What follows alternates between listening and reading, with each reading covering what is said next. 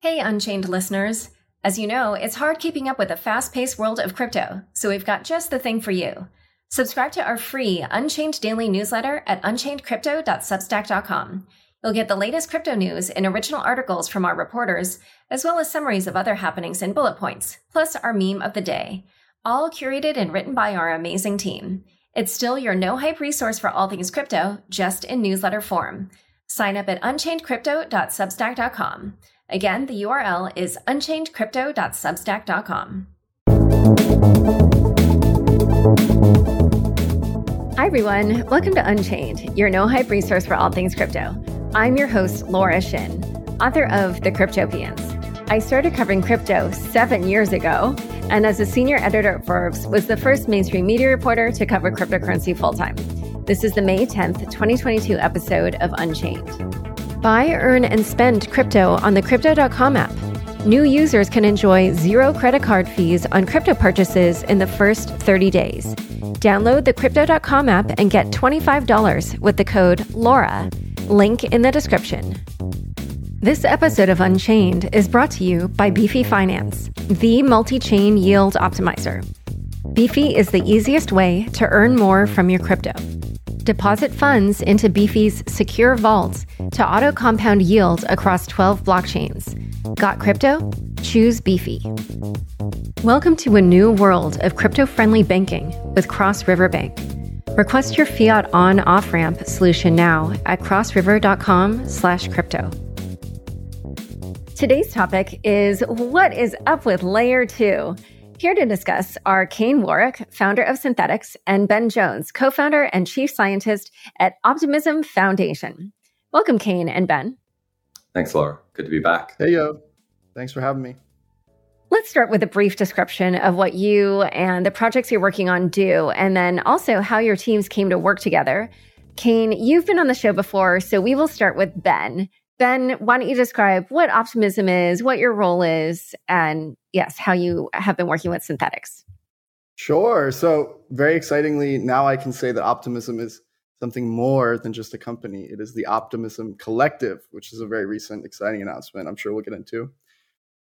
But in short, Optimism is a layer 2 scaling solution for Ethereum. So basically what this means is it gives you a version of Ethereum that is not constrained by the same, sort of gas fees that you're constrained with on Ethereum itself, but gives you all the same properties, makes it faster, and it's much cheaper. As far as sort of the origin story, there's like a whole diatribe I could do about public goods and all this stuff that I'll get into later. But basically, we started as a nonprofit trying to solve the problem of scaling Ethereum. And eventually that evolved through a series of technical changes. We improved and improved and improved. And we finally found the thing that we were going to build called an optimistic rollup. And we knew that Optimism was a great name for that. And here we are today. Great. And Kane, why don't you describe what Synthetix is, what you do there, and then why Synthetix has been working with Optimism for Layer 2? Yeah. So Synthetix is a synthetic asset protocol. So it basically gives you access to different assets on Ethereum. So things like Bitcoin that are not native, things like commodities and Forex that obviously are not native to the Ethereum blockchain, you can get exposure. And it has, things like spot synths, which is just a tokenized version of something like silver, but it also has futures as well. So you can trade, with leverage and other things. The interesting thing I think about Synthetix is that early on, we realized that the complexity of the smart contracts that were required to support a system like Synthetix was just extremely high. So I think at one point in 2018, we had the most contracts on mainnet that were all connected together. And that created frustration as gas prices rose over time because, people were like, wait, when I transfer ETH, it costs, $1. And then, I go to make a claim on Synthetix and it costs, $10. Like, what's going on? And so we identified really early on that we were going to need to find a scaling solution. And then eventually we found that scaling solution in Optimism. So both of you will probably want to address this question, but obviously there are so many ways that Ethereum can scale. Probably two of the major ones that people talk about a lot are optimistic rollups, which is probably going to be discussed at length here. But also there are zero knowledge rollups or ZK rollups. Why don't one of you maybe just kind of describe the difference between those two and then explain why it is that, both of you for your projects focused on optimistic rollups? I'll take it. Yeah. So it's a great question. Basically, what you're doing when you do something called a rollup is you're basically taking a big set of transactions that you want to be the sort of scaled, cheaper version of your transactions, right? And you submit them to Ethereum. And basically, you can think of this as like a notarization step or like a, recording so that somehow you can enforce the result of those transactions. So this is the key to how you get scaling with a rollup, regardless of how you build the rollup, ZK or optimistic, is you take these transactions and you sort of notarize them. And that act of notarization is much cheaper than it would be to actually go and execute all of those transactions. So it costs sort of less gas on the L1, right? The layer 1 to your layer 2 rollup that you're building. And then from there, you have some sort of mechanism by which you enforce what the outcome of those transactions should be. And you do that in such a way that is different than simply running all of the transactions through Ethereum, because that would be just as expensive as using Ethereum. And so there's the ZK and optimistic distinction is basically talking about two ways that you can accomplish this.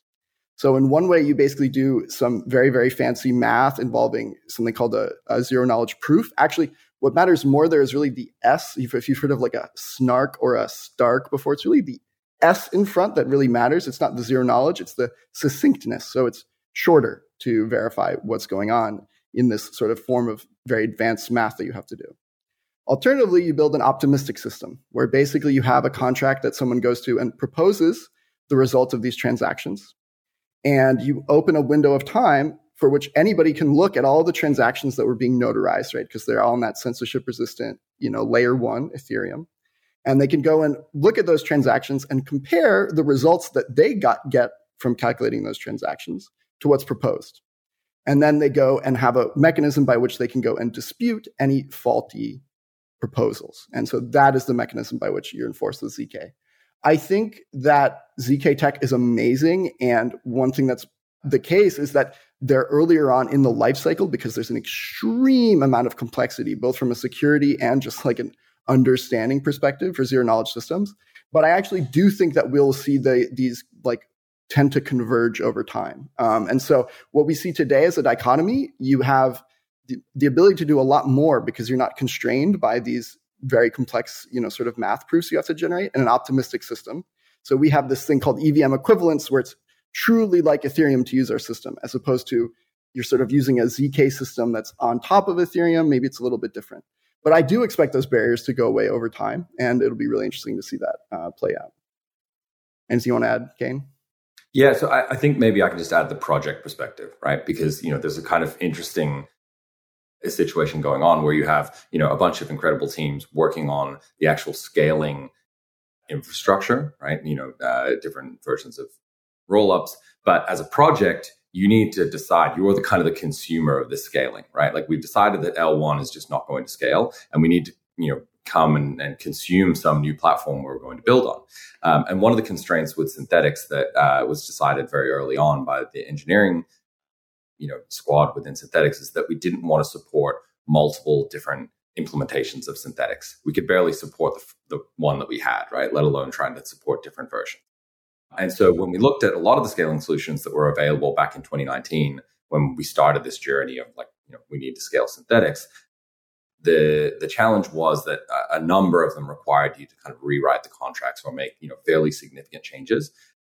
And even Optimism back in the day when we first started working with them still required a number of changes. It wasn't a perfect EVM equivalence. You couldn't just press a button and deploy your contracts. One of the interesting things I think over the last maybe year or 18 months is that Optimism has actually kind of pivoted more towards EVM equivalence. And I think that's been driven by the projects that, like Synthetix that have been working with them saying like, this is such a critical component for us, right? That, as a smart contract team, we're running on L1, but we also need to be able to run almost the identical code on Optimism if this is going to work. And so we looked around at the market and we said, okay, we've got zero knowledge, solutions in the form of, say, Stockware. Stockware requires you to rewrite code in Cairo, their programming language. Eventually, that will that will change, right? That will shift, I think, and they are moving towards EVM equivalents.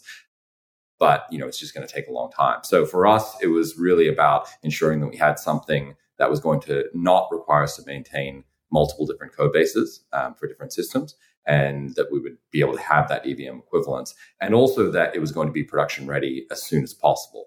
As soon as possible turned out to be a little bit longer than we all hoped, but we're here now, and we're very happy about it. We think that Optimism is a system that people can very comfortably and confidently deploy their smart contracts to, and we have, and we're slowly migrating all of Synthetix, all of the staking system over to Optimism right now. And also, it's not just that people can scale using Ethereum or layer 2 on Ethereum, but obviously we now have all these other kind of smart contract chains that are, some of them are called ETH killers. Obviously, Solana has had a lot of buzz, Avalanche. Near is one that people are kind of buzzing about now. So there's kind of these other options as well. And a number of them have EVM compatibility or Ethereum virtual machine compatibility, which should make it easy to, kind of basically offer Synthetix elsewhere. So, or even for both of you, then you might want to answer this as well. But, I'm curious, like why you chose not to even go to some of these other chains that do have EVM compatibility. And actually, well, the question is mainly for Kane, but Ben might want to chime in as well. Yeah, so maybe I'll answer first, and Ben can add anything if he's got some color there. I think for us, when we went through this process of determining, how do we scale Synthetix, the expectation was that we would stay on L1, for the foreseeable future, right? We would have exchanges, and a lot of the functionality that Synthetix requires would exist on L1. We would just move the staking component onto, some scaling solution, which we hadn't determined at that time, right? And the fact that we would be able to retain the security properties of L1 with Optimism by moving our staking over there versus moving to another chain that had a whole bunch of different security trade-offs. It might be faster, but it might have, other challenges. And this is the reason why we didn't choose Polygon early on. Like that would have been probably the most obvious choice for us. But we had kind of decided that side chains, which, Polygon was, right? And obviously they're moving towards something more like a layer 2, but at the time they were very much a side chain. We just said that's not going to be sufficiently secure for having our network, operate across these two chains. And so, there's a few different trade-offs that you have with Optimism and L1, but it's still very much within the Ethereum ecosystem. And Optimism and the optimistic rollups are an obvious way for you to stay within the Ethereum ecosystem and to actually scale Ethereum itself, because it's now not just L1, it's this combination of things collectively which give you scaling. And so that was obviously Optimism. And we saw a lot of promise in that approach, and we kind of went all in and said, all right, let's work together. Because one of the challenge I think you have when you're building a scaling solution is you have a very different perspective to a smart contract team. Smart contract teams have a whole bunch of different challenges. They're on the ground, in the trenches, kind of fighting it out, and it's very different to someone who's building this really kind of critical, infrastructure and very difficult infrastructure to build. And so we kind of partnered with Optimism to help them to understand what our challenges were, and so that they could kind of help us to understand how they were going to tweak things. And I think together that partnership got us into a place where, we're both really happy with the result. Yeah, it's interesting because it is sort of, I'm not sure, I'd have to maybe do a survey, but it feels like a slightly different choice just because obviously with the Aave or even now like UST or Terra, they're kind of branching out. So, it definitely feels like kind of a certain bet that you made. Certainly, I mean, I know Solana is not EVM compatible, but we have seen difficulties there. So clearly some of your concerns were valid. So now let's just talk about, why Optimism has been in the news. There's the announcement about its token and the new governance model. So Ben, why don't you describe what has been going on with Optimism? Sure, yeah. So I think if you look at recent headlines and the thing that you pull out is Optimism token, you are doing a disservice and you are reading from the wrong news sources, right? So really what we introduce is the Optimism Collective. And I think when you look at the core problems that we, sort of face when we want to decentralize things, right? At some point, you have to decentralize the governance of a system. And obviously, we've seen that in quite a few protocols at this point.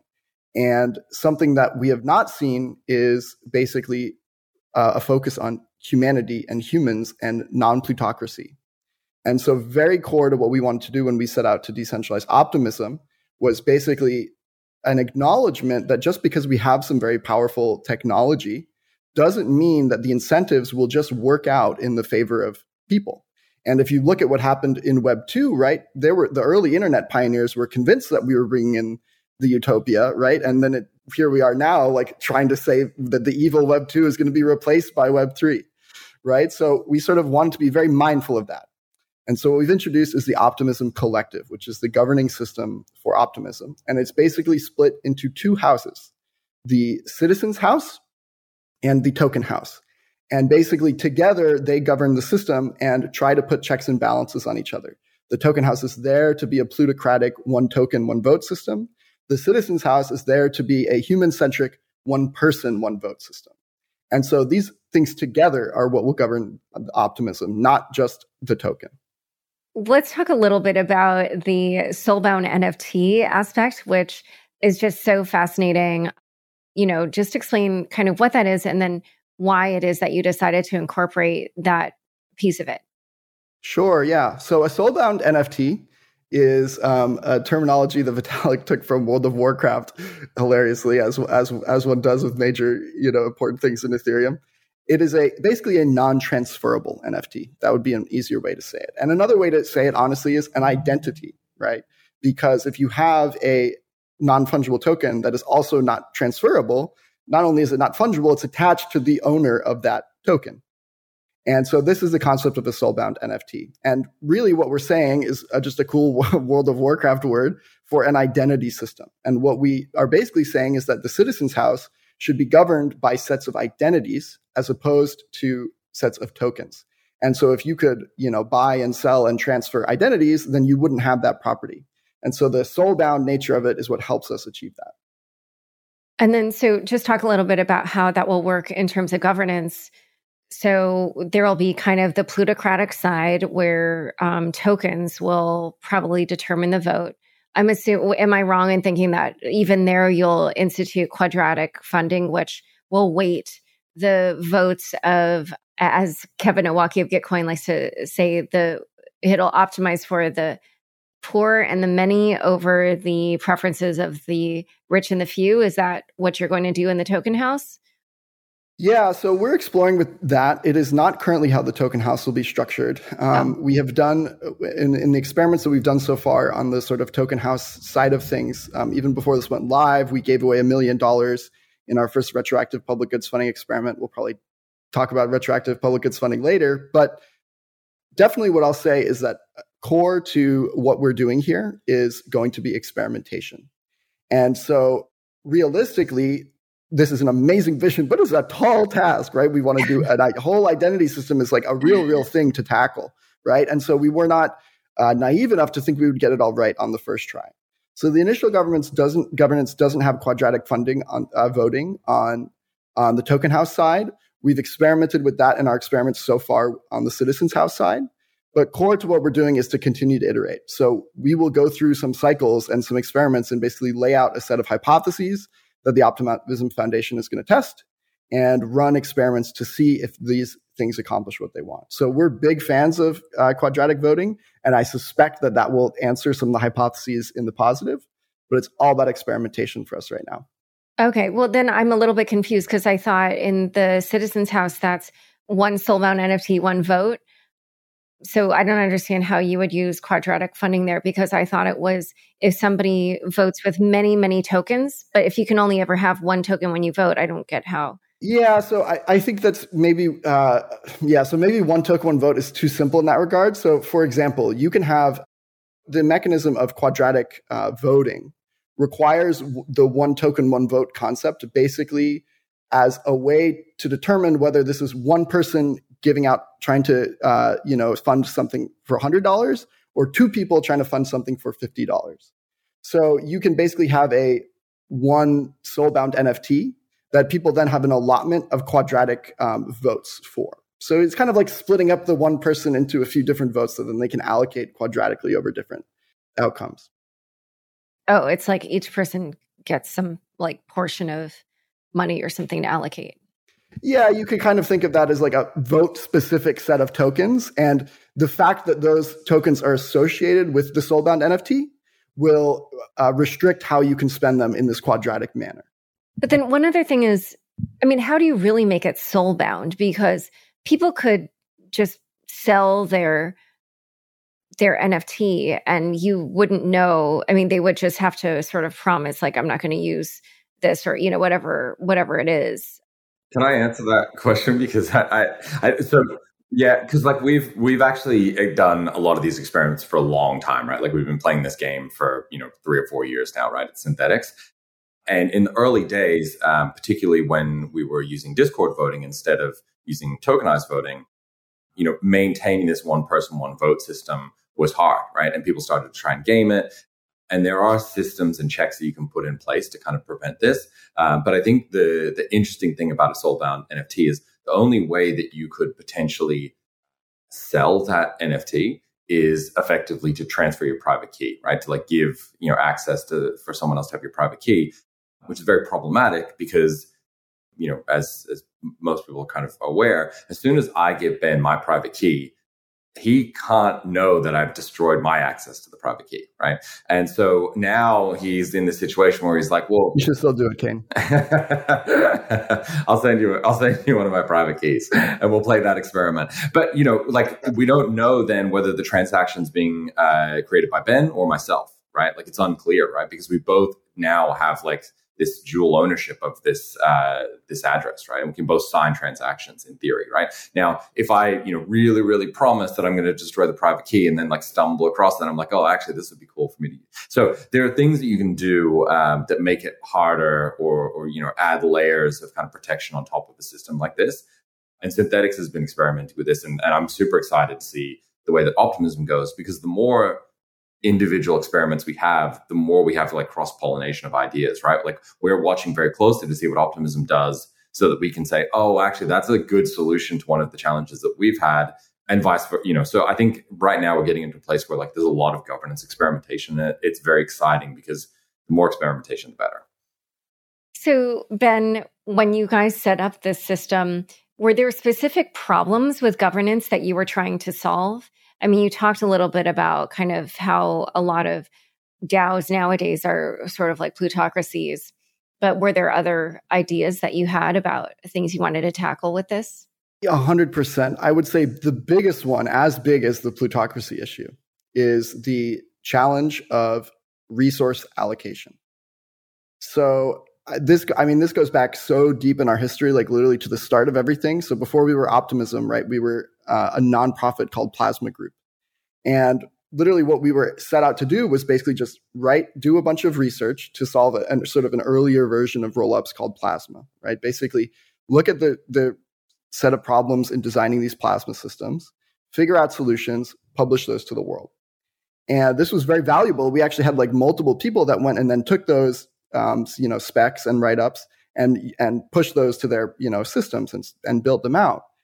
But what we faced was a few problems. One was funding, right? We were basically going and pleading for donations from people, and that was something that we could do, but it made it hard to scale the team, right? And it wasn't always very easy. And things didn't seem right. So even when we moved to do with the startup with Optimism, right, we incorporated as a public benefit corp. So Optimism was not a limited liability corp. It was a public benefit corp. Literally in the charter, in the founding documents of the PBC, we talked about the idea of public goods on the internet and enshrining fair access. We've just seen this time and time again. If you look at the amount of resources that, say, Ethereum has given as a protocol to miners, right? If you look at all of the revenue that has been generated by Ethereum mining, right? And you compare that to the revenue that's gone to the people actually building the protocol that everyone is using, right? there's a massive mismatch, right? If you do the pie, the bar, you can like barely see the sliver of the pie or the little tower for the, right? So this is a big problem.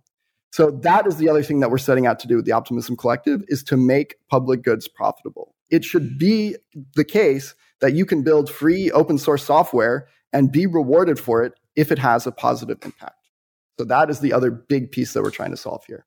Yeah, famously. I mean, you guys know I just wrote this book that I don't know if people will be able to see it because I know this will be cut up into smaller screens. But anyway, people know that I wrote about Ethereum, and early on, people were kind of concerned about what they viewed as low salaries in Ethereum. And not that long ago, people were still discussing this, and it's kind of years since that happened. So clearly, I think there are some issues there with, notions of fairness and how people have been compensated. But one thing that I, would definitely want to highlight is that one of the philosophies that you want to incorporate into the way that Optimism functions going forward is something that you call retroactive public goods funding. So can you define what that is and why it is that you've decided to do it this way, retroactively specifically? Sure, absolutely. So look, we just said that we have this hard problem, right? And that problem is funding public goods, right? Or, the fair allocations. So what do you do to make that fair? Obviously, you have to fund those public goods, right? Pretty straightforward. What we realized was incredible was that these L2 protocols basically give you a revenue source in the form of fees to be able to actually distribute, right? So we now have a revenue source that's not just donations, it's meaningful usage leading to fees. And so the question becomes, how do we take these resources and allocate them to public goods? And in some sense, there's basically two ways. You can either do it before the fact or after the fact, right? Proactively or retroactively, sort of like this is the obvious choice, this is the obvious two choices that you have. And historically, a lot of public goods funding is done proactively, right? You have grants that are, given out and a bunch of people apply and they say, I'm going to do this grant and, please accept me. This is challenging, one, because it requires that you be able to very accurately predict who the right person to get this grant is. And that can be hard as a singular grant giving organization. And you might be wrong. And so the reason that we want to fund retroactively is basically because it's much easier to look at a bunch of people who have contributed public goods and identify which one of those have been the most impactful. And so one of the sort of guiding principles, if you go to optimism.io/vision and check out, is this notion of impact equals profit. The idea that the protocol should reward people proportionally to their impact. So that's retroactive public goods funding in an essence, is you look after the fact at a set of public goods that you wanted to be improved and be created, and you retroactively reward the people and projects that have contributed the most to that. Yeah, this is so fascinating how you're taking this notion of a public benefit corporation and translating it into a Web3 version.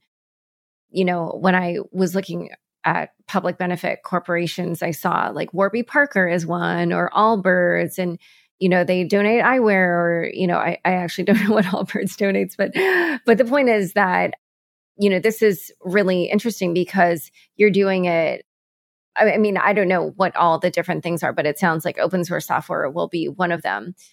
So it's very similar in a certain respect to what Gitcoin is doing, which is really interesting. But I feel that, it's just like just something to watch in the Web3 space, because I feel like it's sort of a new animal that's being born. Out of curiosity, do you have an estimate for how much you'll be earning that you would be able to give out in these kind of retroactive grants? Yeah, so that will be a part of governance. We'll be, determining how we parameterize. So like right now, we basically, as Optimism, break even. And that's, basically because we want fees to be as low as possible. The interpretation of break even changes a bit under different conditions. For example, like congestion of the chain, you can't break even because you have to charge people more to prevent the chain from sort of filling up too fast. So there will be sort of fundamental stuff that will go to the protocol no matter what. It's a long run. It's hard to predict. It's been on the order in the past, when we had a margin of millions of dollars a month. And I think the key is that the retroactive public goods funding should make the flywheel that makes that number go up, basically, right? The idea is that if you put the money generated by the protocol into funding the public goods that make the protocol better, that will make the protocol better. And then there'll be more people using it and more fees generated and so on. So you get this nice, sort of flywheel effect. So that's part of, the core thesis is that whatever that number is, it will continue to go up if you fund the public goods that made it a number in the first place. Yeah, I find it really fascinating. So we'll have to see where all this goes. In a moment, we'll talk a little bit more about governance and what this means for Layer 2. But first, a quick word from the sponsors who make this show possible. Join over 10 million people using Crypto.com, the easiest place to buy, earn, and spend over 150 cryptocurrencies. New users enjoy 0 credit card fees on crypto purchases in their first 30 days. With Crypto.com Earn, you can get industry-leading interest rates of up to 8.5% on over 40 coins, including Bitcoin, and earn up to 14% on stablecoins. With the Crypto.com Visa card, you can spend your crypto anywhere. Enjoy up to 8% cash back instantly, plus 100% rebates for your Netflix, Spotify, and Amazon Prime subscriptions, and 0 annual fees. Download the Crypto.com app and get $25 with the code LAURA. Link in the description. Building the next big thing in crypto? CrossRiver has your back. Whether you are a crypto exchange, NFT marketplace, or wallet, CrossRiver's integrated API-based platform provides the payments solutions you need to grow. CrossRiver is powering the future of financial services. A CryptoFin Industry Award winner and an early partner for companies like Coinbase, CrossRiver's tech stack supports crypto partners and enables real-time money movement for consumers. Welcome to a new world of crypto-friendly banking. Request your fiat on-off-ramp solution now at crossriver.com/crypto. Finance is changing. Strategies are changing. Holding is changing. Beefy Finance, the multi-chain yield optimizer, allows you to maximize passive income while you sleep. Simply deposit your crypto into Beefy's secure, industry-leading auto-compounding vaults to put your funds to work. Each one of Beefy's 740 vaults automatically reinvests the interest gained on your crypto deposits, earning you more while saving you time and fees. Beefy's strategies create bank-busting APYs with 0% deposit fees at the click of a button. Join $1.4 billion of investments and understand why so many users trust Beefy with their financial independence. Visit beefy.finance and take control of your financial future. Back to my conversation with Kane and Ben.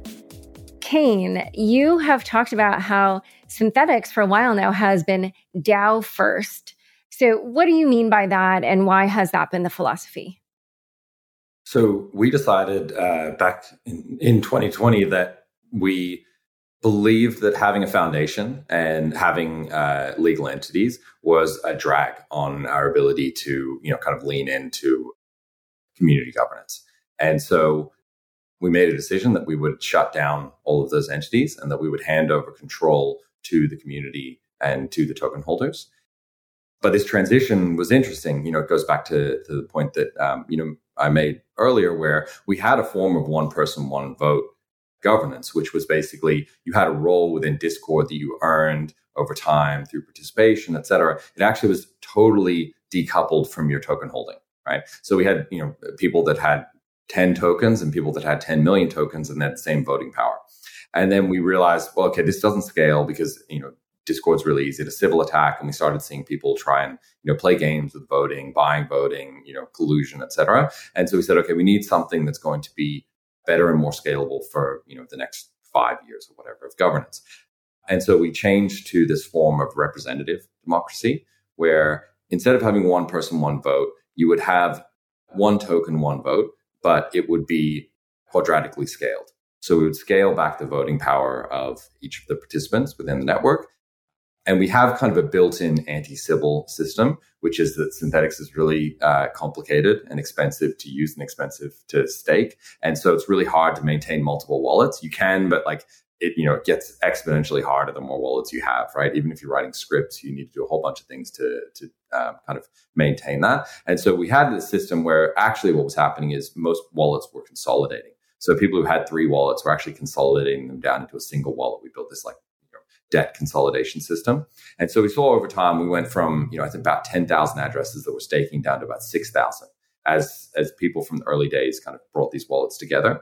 And then the way that we helped to kind of reduce this plutocratic influence was to basically say, okay, you have one address and it has a certain amount of voting power, raw voting power, and then we're going to scale that quadratically, but then you only get to vote for one person on this 8-person council. And so you can vote, your favorite person in, but the other 7, members of the council, you have no influence over, right? And what that meant is that, like, on the margins, as you went further and further down the council elections, it got much more competitive. And so it became very hard for, a few whales or a single whale to really dominate any vote. And we've seen that play out really well. And actually, we're about to see this play out in a very interesting fashion due to the announcement that happened yesterday, where Optimism basically said that they were going to allow for projects who have been building on Optimism to make a claim for tokens to reward their users and their community for transitioning to the Optimism network.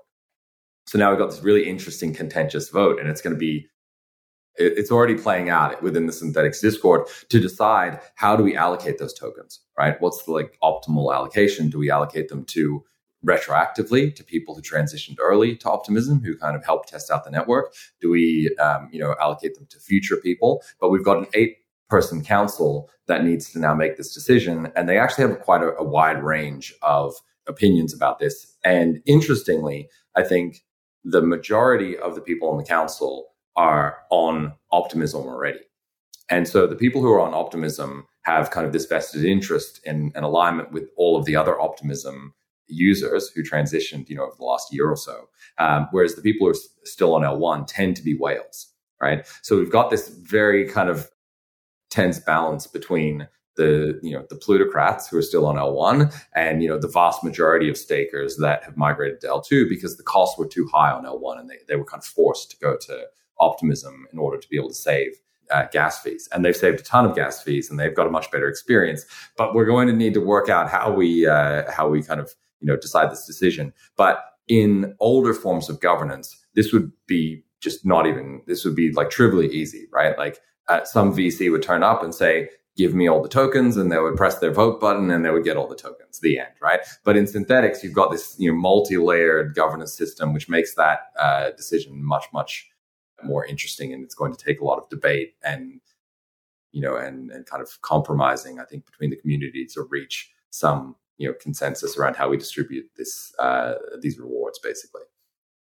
Yeah, and it's fascinating because typically whales have a lot of power. That was one of the things that shocked me when I did research for my book. I didn't realize just how influential they were. But yeah, it's interesting because normally the whales would be the ones who would get a lot of the tokens, but since they haven't already migrated, I'd be interested to see how this gets decided. But one thing that I did want to note is that Synthetix does have pretty high participation in governance. And I wondered how it was that you thought you were able to accomplish that. I think coming from Australia, even though I grew up in the US, I've got an interesting perspective, whereas in Australia, you're forced to vote. If you don't vote, you get fined. And that is something that I think, in a lot of Western democracies, there's some form of that. In America, people are like, oh my God, that's the most horrible thing I've ever heard. How? I don't know. I don't think it's horrible. Yeah, fair enough. I have voted in pretty much every election, but anyway. Right. I think there are a lot of people who see that as problematic, right? Forcing people to vote. There's always concerns around people just pressing a random button and they're not informed or whatever. And so what we've done is we've actually set up a system where in order to vote, you need to be a participant in the ecosystem. You can't actually just vote your tokens. So first of all, you need to be a staker. So that already creates a pretty hard filter. If you're a staker, you are a stakeholder in the decisions that are being made because you're taking a risk in participating in this network, as opposed to, you just have a bunch of tokens sitting on Binance, right? And you don't really care, but every once in a while you come out and you vote for something because it's in your best interest. I think that's kind of the first thing. And then the second thing is the fact that, again, we've got this like quadratic weighting and, in order for you to be able to claim your tokens, the fees that you get and the rewards you get are basically weighted against your token holding. And you can't actually access those fees during a vote process unless you exercise your voting power. So you need to vote your voting power, which is based on how much you're participating in the network. And if you don't, you can't claim the tokens. So it creates this kind of forcing function for people to engage. And in our experience, most people do genuinely engage, right? It's once every 3 months, they have to turn up and they have to say, okay, who are the people that are available? Who are the candidates? Who do I want? Who do I think will represent me? And we do see that the vast majority of people are quite engaged around that period, even if they're not that engaged in governance in the other 3 months. During that 1 to 2 week period, people do come in and start asking questions and want more information about governance. So it does tend to work fairly well and gets fairly high participation rates in the order of like 60, 70% of people end up voting. Kane, I know that you had this theory that you were calling L222. So why don't you describe that? And then it involves tokens. This is why I'm raising this issue. And I just wondered if you felt that it is turning out to be the year that you thought, if you are thinking that, having tokens on layer 2 is drawing people back to Ethereum who might have left to other chains. Yeah, so I think we had a period within the Ethereum community where we became quite complacent, right? There was really almost no like realistic competition for Ethereum as a smart contract platform. A lot of people forget that like Binance Smart Chain existed for like a year and was just like a total zombie chain, right? Like every block was empty. They didn't even bother to like fill up the blocks because it was just so obvious that this thing was like not actually functional, and no one was going to use it. And that went on for a really long time. And so, all the people who were within Ethereum, were very pleased with themselves and, patting themselves on the back about how successful, Ethereum was and how, it was so hard to compete with Ethereum, et cetera. And then we got to DeFi summer and gas prices just spiked to a point where it was cost prohibitive for, the average new entrant in the ecosystem to come in and actually use Ethereum and really, not just transfer ETH or, buy tokens like we did it back in 2017, where you just participate in an ICO or something like that. But genuinely, to use DeFi, it was extremely expensive. You had these continuous transactions, et cetera. And it opened up a window of opportunity for other smart contract platforms that had been, in the works for a long time, things like Avalanche, things like Solana, to really take I don't think the existing market share of Ethereum users, I don't think there were that many existing Ethereum users that really transitioned over, because most of the original Ethereum users, the people who'd kind of stuck it out through the last bear market, could afford gas fees. But new entrants, that new person who's coming in, who's like, I've heard about crypto, I've heard about DeFi, I've heard about all this cool stuff, and even NFTs to some extent, right? They were like, where do I go? And then they, experienced Ethereum gas fees and they're like, well, obviously not here. I can't afford this, right? And then they would go to Avalanche or even Binance Smart Chain. And so Binance Smart Chain went from a total ghost chain to a chain that actually had some like organic activity, and people, were copy pasting, Synthetics and Maker and Aave and all of these projects over. And people were like, this is much better. I'm paying $1 to use this, right? We also had Polygon emerge, and so there was this emergence of competitors in an environment where I think most of the Ethereum community was fairly complacent about this. I think the dynamic is actually flipped on its head now, where a lot of these alt L1s have had only competition among themselves, really. And they've had, the vast majority of users have been coming in and they've been picking one or two of these chains. And so they've had this amazing user growth over the last, 12 months with very little competition from Ethereum itself, right? And now all of a sudden, Ethereum has multiple scaling solutions that are production ready.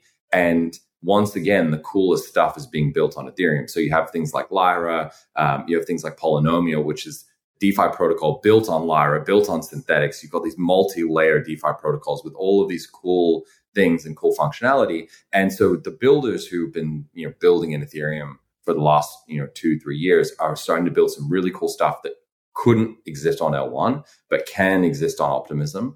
And we're going to see people look around and say, well, wait a second, like Optimism costs less than, this other random chain that I'm using? Why am I over here when there's all this cool activity here?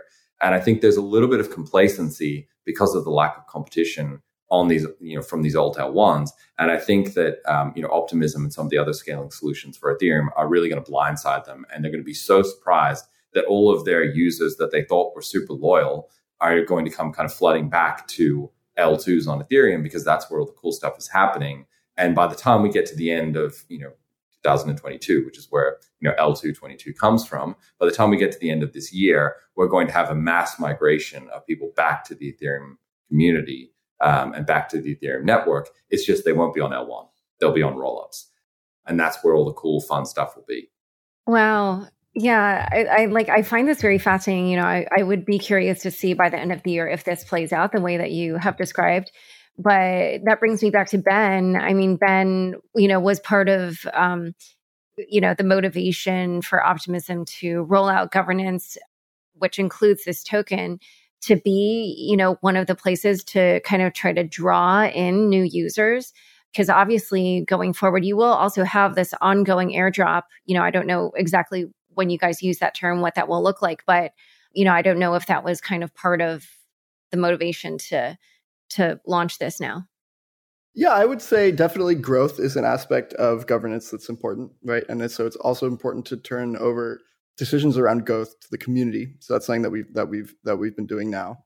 So that's definitely the case. I would say that the other piece of this really for us on timing was just that we were finally able to turn to this. So in a few months, we'll release the next version of Optimism, which is called Bedrock.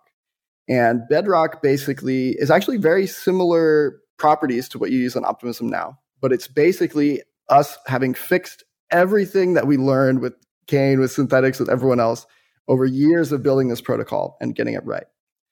And Bedrock will basically be this technical foundation for what we're doing. And it has very low technical debt. It has very low lines of code. It is extremely similar to the Ethereum code base. It's very EVM equivalent. And so I would say that also, quite frankly, it's also a matter of bandwidth opening up, because we've always known that governance needs to be a part of this. And we've always known that we want to fund these public goods with this new revenue source that Layer 2 presents. But quite frankly, we were so busy building it, we had to keep our priorities straight. So definitely growth is an aspect. And definitely, I do believe that there's a responsibility not to sacrifice the values that Ethereum brought forward. And I think what a lot of these alt L1s do, quite frankly, is they look at the story that Kain just laid out. A new person comes to Ethereum, they see $100 fee, and they seek elsewhere. And I think a lot of other L1s have taken advantage of that basically and just sacrificed on a bunch of decentralization qualities to get low fees. And so that is certainly a very important imperative for us, and it always has been, is to maintain the security and decentralization. So now that we're ready to do that, sure, it is super important to grow, because the reality is that the values which brought us here in the first place are that decentralization, censorship resistance, security. Yeah, and I couldn't help but notice there's these other layer 2s that are also going to be launching tokens, such as Next. There might even be, I don't know if this would directly compete with you, but there was talk of a HOP token for L2 cross-chain transfers. So we'll see. But I was curious, in general, do you feel that when people are on layer 2s, that it will then be easy for them to communicate with other layer 2s, or will the layer 2s compete with each other? Yeah, so the question is one that basically talks about bridging. And so I know, Laura, even you talked about the cross L1 bridges, like the wormhole hack. I think I saw it pop up on the podcast feed recently. So what you're talking about there is bridging, right? And definitely it's the case that in the future, users, to Kain's point of using Ethereum, meaning that they're using L2, will never even touch layer 1, even if they have to move between chains.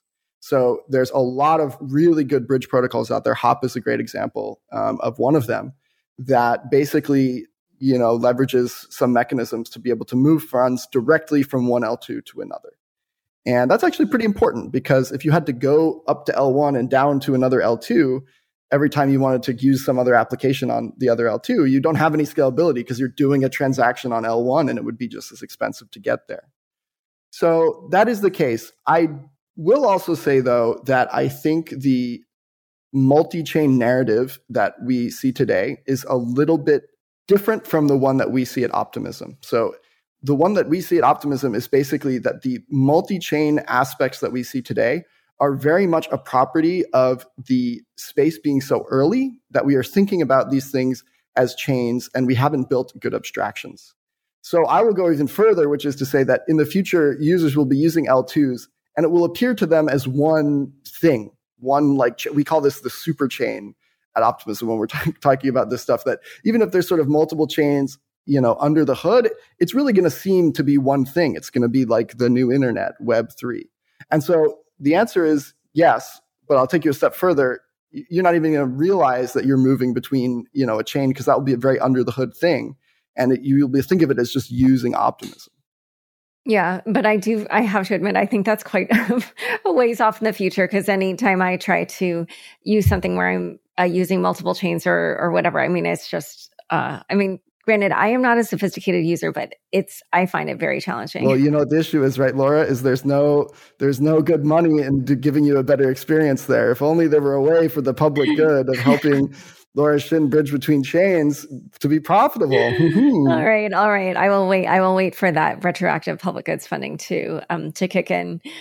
So because I do want to touch on kind of more security stuff and some other questions, but before we do that, actually, Kane, I did want to ask you, because Synthetix is going to be launching its version 3 governance model, and I was curious, what problems you were trying to solve with that, and also curious about the fact that you have talked about how you would like for this to become its own protocol. And so I just wondered what the vision was for that as well. Yeah, so I think what we found through our constant iterative governance experimentation over the last 4 years is that we are slowly iterating towards something that's fairly stable.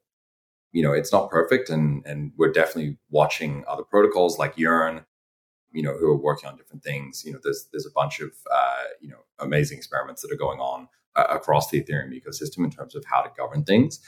But one thing I think that we are very aware of is the fact that no one has really nailed full on-chain governance, right? So there's things like the compound governance module, there's variants of that, but it still requires some level of trade-off. And it makes it hard where you're kind of giving up too much power to large token holders, right? And we've seen that in a few recent votes. Or you still have some kind of discretionary aspect, which is off-chain via multi-sig or something like that. And so what the new Synthetix governance module, the V3GM, does is try to find the right compromise between those two things, right? So it tries to be fully on-chain, but anti-plutocratic. And it does that by basically removing any need for multi-sigs and allowing for all transactions to be executed fully on-chain. But it does this via this representative democracy and via an election process where token holders still have full control of who's elected.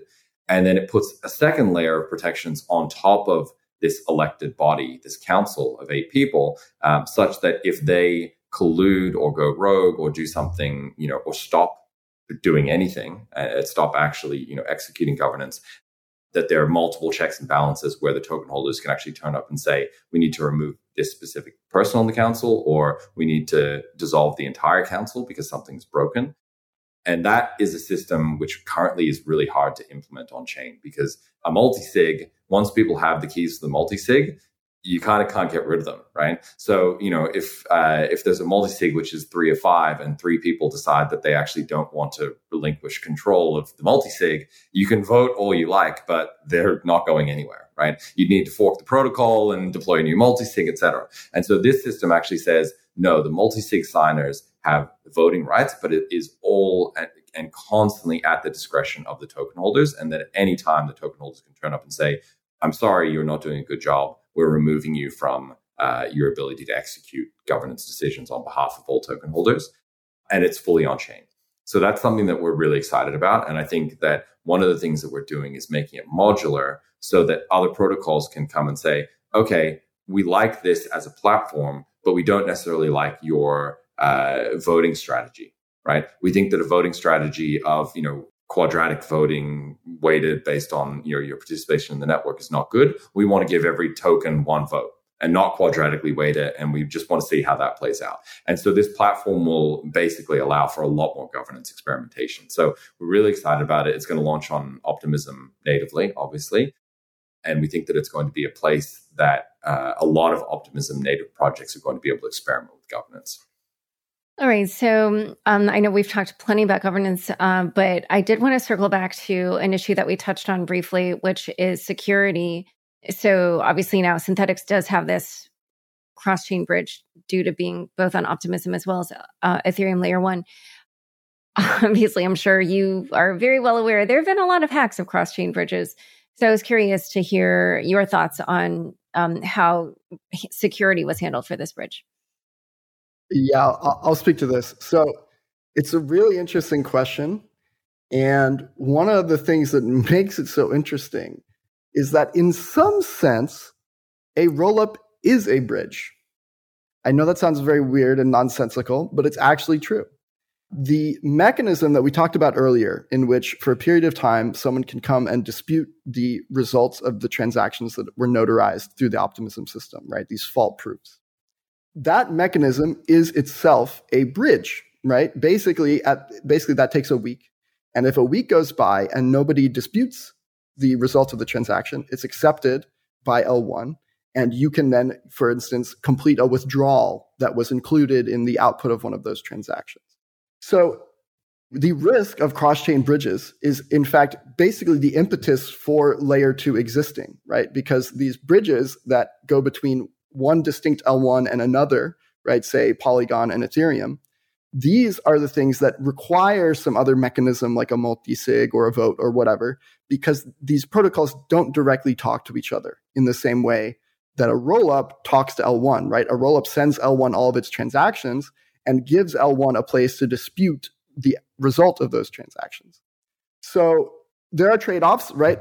Sometimes less secure bridges are actually cheaper. And so we do expect a world in which some of these bridge designs continue to exist because you can basically take more risk if you want to and increase capital efficiency. But fundamentally, a rollup kind of is a bridge. That's kind of all that the rollup dispute contract is serving as the, secure way to bridge withdrawals. So there's a little bit of an answer on it. And maybe a counterintuitive take is that rollups are bridges and the entire chain is built to have the most secure bridge possible. Well, so I did see that Optimism tweeted recently that bridging on and off Optimism just got a major power up, and that is now cheaper, faster, and easier to move assets between Optimism, Layer 1 Ethereum, other Layer 2s, as well as centralized exchanges. How did you accomplish that? And does that also change the fact that when you withdraw from the native Optimism bridge, that would normally take 7 days? Great question. So the answer, the way that this got improved is basically we acknowledge that those other bridges have a place. And I should really clarify that there are kind of two types of bridges, even as a non-native rollup bridge. There's like a collateralized bridge and a non-collateralized bridge. And so there are actually protocols that are as secure. They sort of introduce this capital efficiency that give you, and Hop is a great example of this, that give you the ability to move these assets around faster and cheaper without sacrificing the security guarantees. So what we accomplished there was effectively, we basically updated our UI to add some of the bridges that we think are reliable enough and secure enough to be using. And we basically gave users the option to use those when the asset and the source and the destination of the bridge works.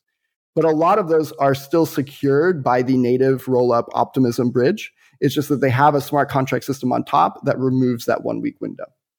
Okay. So yeah, there's so many changes, and I think we'll see just how the tokens that you've introduced and also now the governance, how that's all going to play out.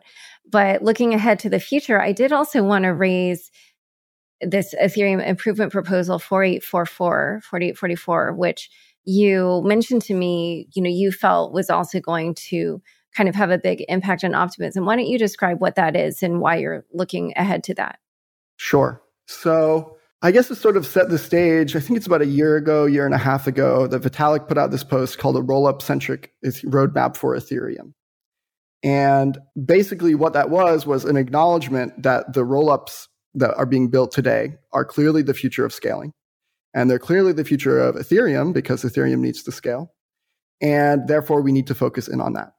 Okay, so what does that mean? Basically, that means that we need to design Ethereum to be as amenable to rollups as possible. And basically, the way in which we do that notarization process that I talked about earlier, right? It's also literally called rolling it up. Like that's where rollup came from, is this notarization. But if you say roll up, no one knows what the heck you mean. They think you're talking about a fruit snack. So in any case, the way in which we introduced that mechanism into Ethereum was really not with some special sort of like notary roll-up function that Ethereum had. We kind of hacked it in. And it was cheaper, but not as cheap as it could be. And so EIP 4844 is one of the first examples of, hopefully, of course, it hasn't been passed yet, but of the Ethereum governance system becoming more amenable to rollups. Basically what it is it is a new transaction type that basically makes the notarization really cheap and imposes less restrictions on the L1 nodes around what they have to do with that notarized data. And so the TLDR of all of this is that if 4844 passes, rollup fees will go down another 100x, right? So they're already like 20 to 500x cheaper on L2 than L1, depending on the app. This will plummet that number to like what, 0.02 to point whatever. You get the point. It will get much, much cheaper, about 100 times. And so this is 4844 is one step along the path to what's called data sharding, which is basically the long-term play that will allow Ethereum to scale to literally hundreds of thousands of transactions, with those transactions being rollups. Okay. So I don't know generally for EIPs when they come to a vote, is it just there's sort of a general consensus that the conversation Nobody is does. done? Or yeah, okay. I mean, I'm laughing because I was part of the early 1559 consensus building process, which went all the way back to 2019 or something like that. Maybe even early 2019.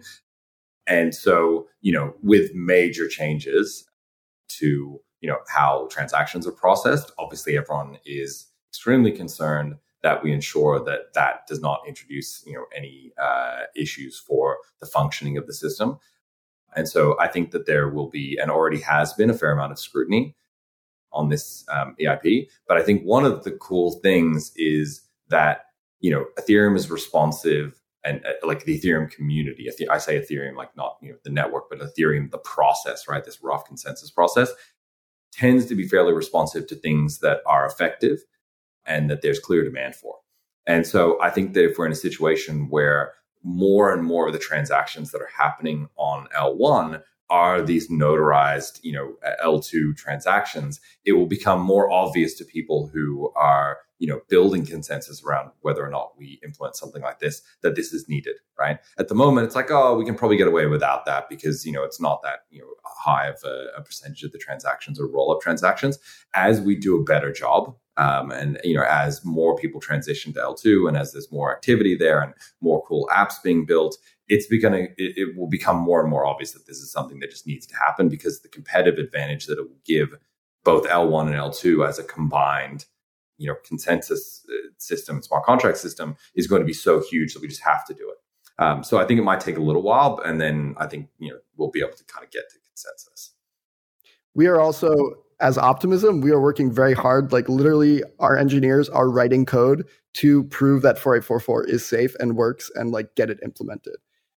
So it impacts everyone, but this is the mother of all rising tides lifting all the L2 boats. So we're ready to make it happen. Okay. Yeah. And I was chuckling too when we were talking about how it's not clear when an EIP is done being discussed, because I discovered that also through writing my book. But anyway, let's also now look ahead to the merge.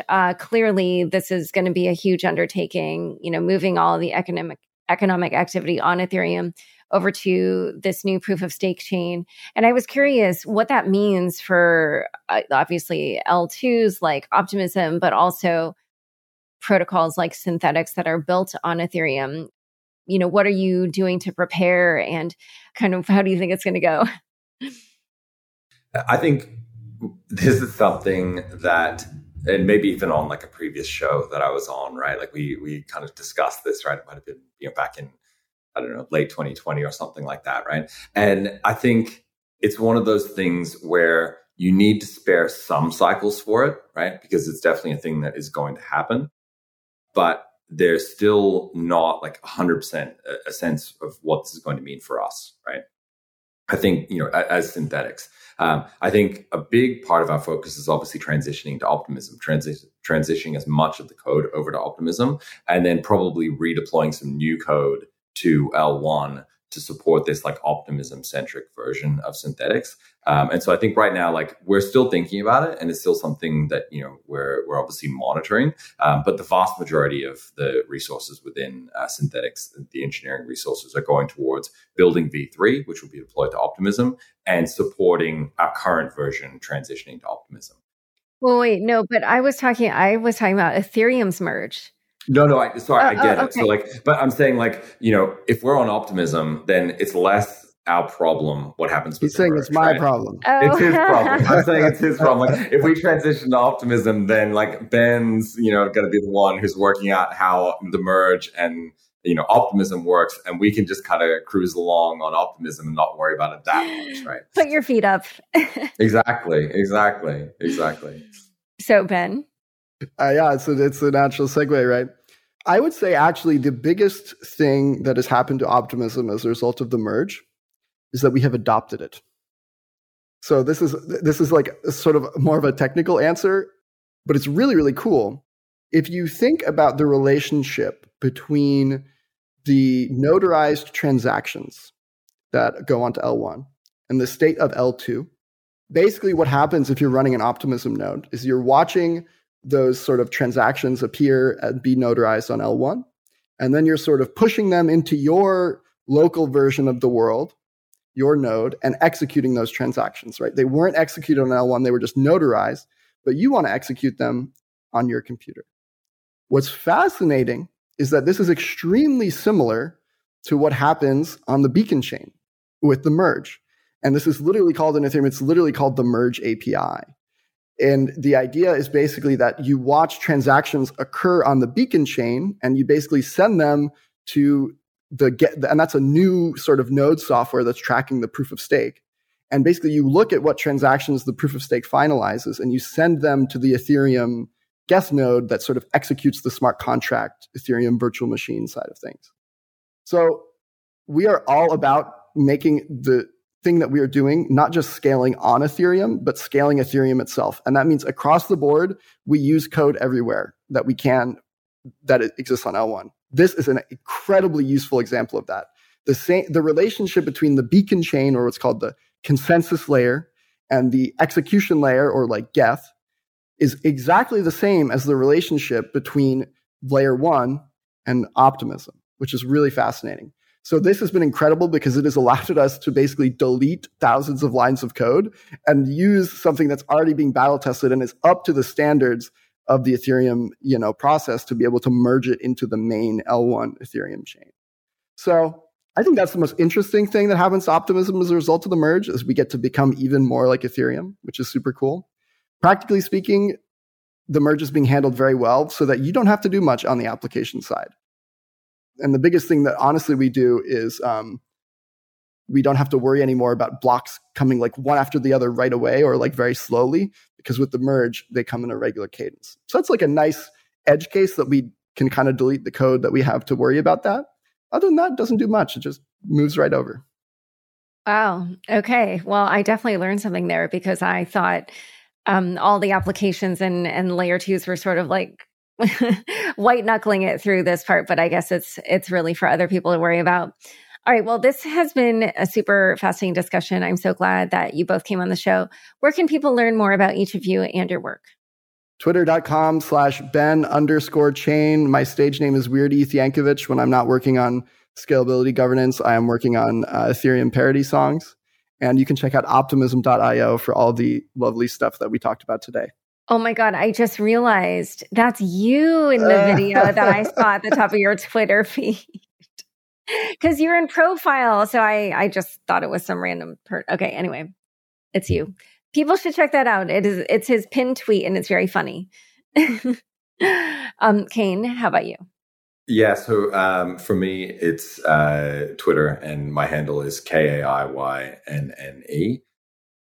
So you can find all my shit posting there. And then Synthetix.io and mainly Discord, right? The Synthetix Discord is the place where governance happens, where all of the discussions happen. So if you want to come in and weigh in on the distribution of these OP incentives that are coming up to the Synthetix community, come into Discord. It's going to be a fun place for the next couple of weeks while we debate this. And you can kind of see what decentralized governance in action looks like. I'm going to lurk. Nice. All right. Well, thank you both so much for coming on Unchained. Thanks, Laura. Thanks. Thanks so much for joining us today. To learn more about Layer 2s, Optimism, and Synthetix, check out the show notes for this episode. Join me this afternoon for the second book club for my new book, The Cryptopians. We'll discuss the news, the surprises I found while writing, and all the drama from the early years of Ethereum. There are a few NFT tickets left, so head over to bits.ki/Laura Shin and see you later. Unchained is produced by me, Laura Shin, with help from Anthony Yoon, Daniel Ness, Mark Murdoch, Shashank, and CLK Transcription. Thanks for listening.